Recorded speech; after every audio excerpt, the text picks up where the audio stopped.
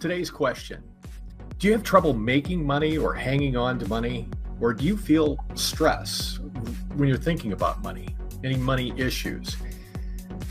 Do you feel like you've tried everything to change that, but something's just holding you back? You're doing something that is just, you can't figure out what it is that's holding you back. Well, today's topic is finding those blocks that are holding you back in order to be able to manifest money in your life.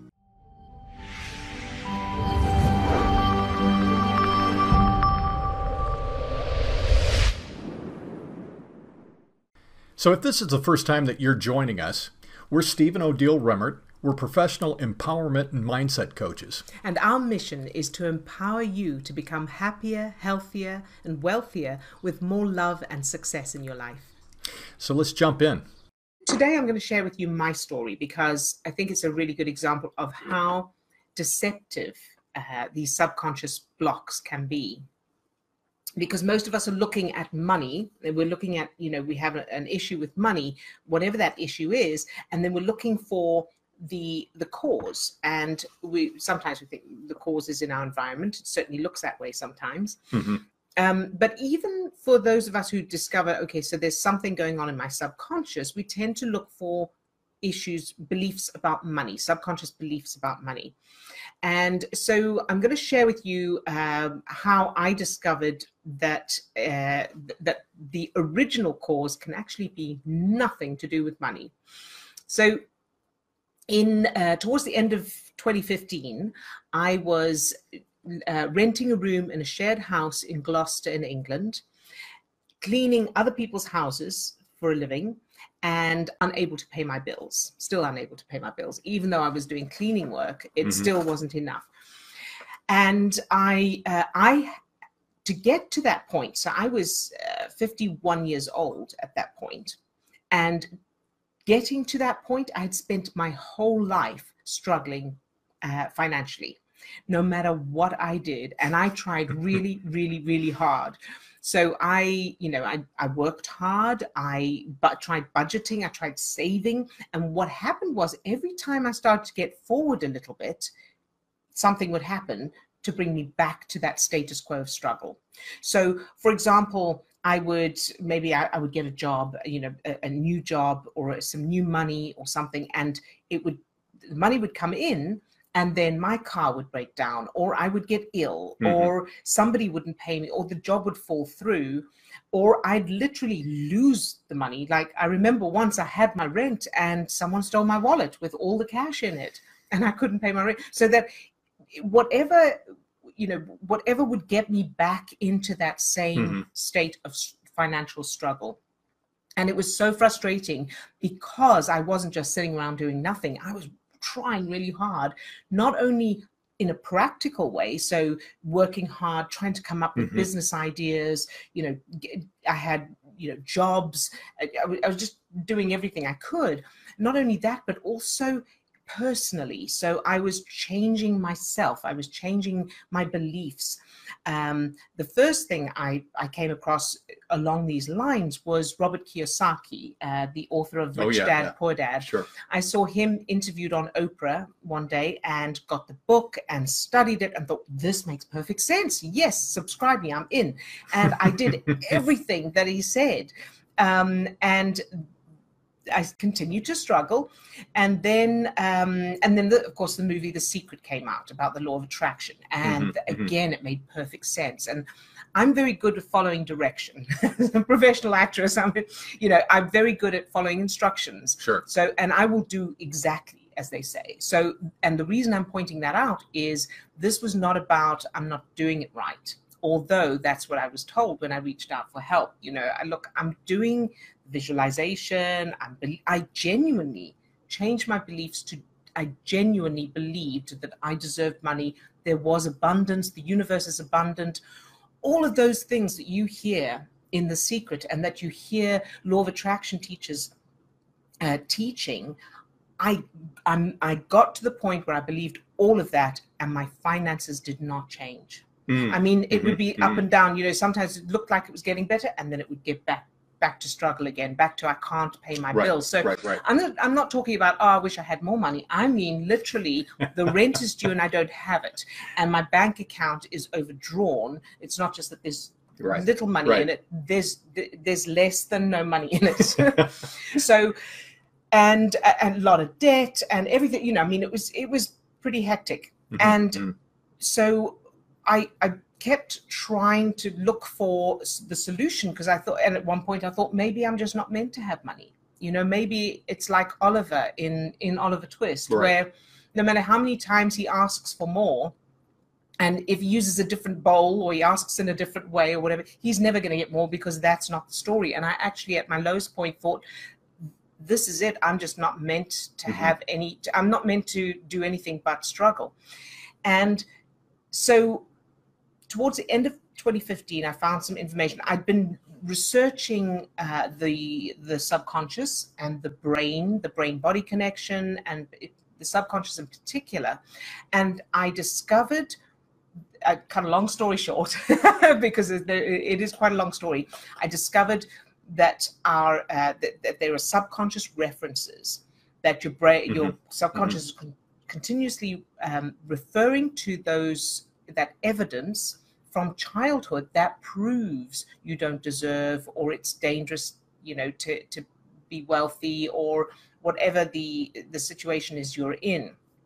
So I thought, okay, so I'll look for these references, and I was looking for the money ones, and there were plenty of those. But what I discovered was that it's the ones that are not about money that are the most powerful. So I had already changed my money beliefs. But what I discovered was, so there's 3 questions you can ask. Number 1, how do you know you have a problem? And my answer was, I don't have enough money to pay my bills. The second question is, how does that feel? And it felt like they want something of me and I don't have it to give them. So it feels like they want, you know, I want to give it, but I just don't have it. I wanted to pay my bills, I just didn't have the money. And the third question is, where in your childhood did you feel that? And it was my whole childhood. And it was nothing to do with money. It was about expectations. So it was about, they want me to be something that I just don't have. It's not who I am. It's not. So it was that constant struggle again. So there was that. There was, if you ask, you don't get, which was a kind of politeness thing, teaching children manners. We were taught, you know, if you ask, you don't get, you wait to be offered. And my little brain took it literally, and I probably experienced time where, can I have a chocolate? Well, no, now that you ask, you can't have it. You have to wait to be offered, wait to be offered. And that explained why I was scared to ask for work. I felt reluctant to ask for work. I had resistance to asking to be paid for anything I did. So I would give things away. I published a book, and I was doing a free talk somewhere, and somebody said, oh, how much is your book? And I said, oh, don't worry. I just gave it to them. Because I would go into fight, freeze, flight when I invoiced someone. And that explained why, because as I was thinking of asking for the money, asking to be paid, asking for work, asking for anything, my subconscious was referring to the so-called fact from proof in my childhood that if you ask, you don't get. But the problem is, I didn't consciously know that. So I wasn't consciously thinking that. I was just feeling resistance and didn't know why. Right. So those are 2 of the main examples. And then the other one was that money can be represented by a person as well. And I'm going to let you get a word in now, because I've been talking non-stop. But hopefully that gives you an idea of the kinds of references you can have subconsciously that are have nothing to do with money, which may be why you haven't found them yet. And sorry, I just want to say as well, so then I changed them, is the point. I changed those childhood memories to the opposite, positive and empowering, so that now my subconscious is referring to completely different evidence. So I don't have those issues anymore. It's completely changed. So sorry. No, and thanks for sharing that. I think that that's a really powerful story. But the major point to remember is that everybody has a story similar to that. whatever it is that you're experiencing with money.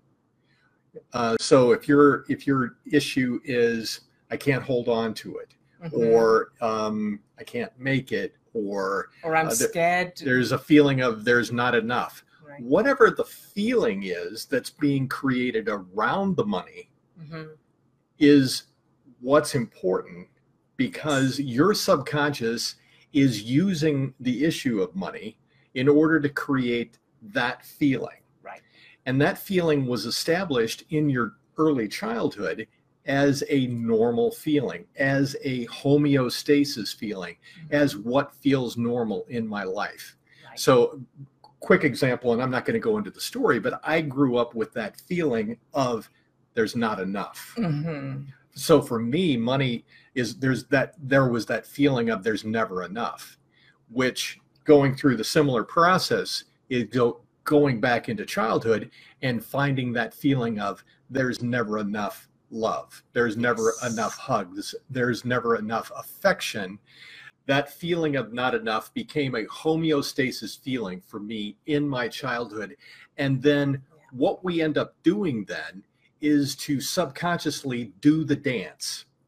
Subconsciously find something, someone, and in a lot of our cases, it can be money or a job or whatever. Or health or a relationship. That will help me maintain that same feeling and those same beliefs that I learned in childhood. So yes, I may have an issue with money right now, or manifesting money, or holding on to money, but that's not the original cause or the original source. So a lot of times we're looking for something to fix regarding the money, but money is not the issue. That's right. It's whatever caused those original beliefs and that original homeostasis feeling in the beginning. Exactly. And sometimes it can be, that you were ill as a child, and now in some way the money is recreating whatever the worst thing was about being ill. So maybe, a possibility is I was ill as a child, which meant I could never do what I wanted to do. I could never take part in the activities I wanted to take part in. And now as an adult, I'm healthy, but now I don't have enough money to do what I want to do. So that gives you an idea of, how do you know you have a problem? So it may be, in my case, I don't have enough money to pay my bills, or it may be I feel like I can't leave the job I'm in, which feels frustrating, or I feel like I'm trapped. I feel ashamed. I feel, I feel guilty. So many different possibilities. And then where did I feel that in my childhood? And the most important thing is, don't look for the money, look for the feeling. It may have nothing to do with money. It may be I was bullied in school. It may be my parents divorced. We had to move and I was devastated.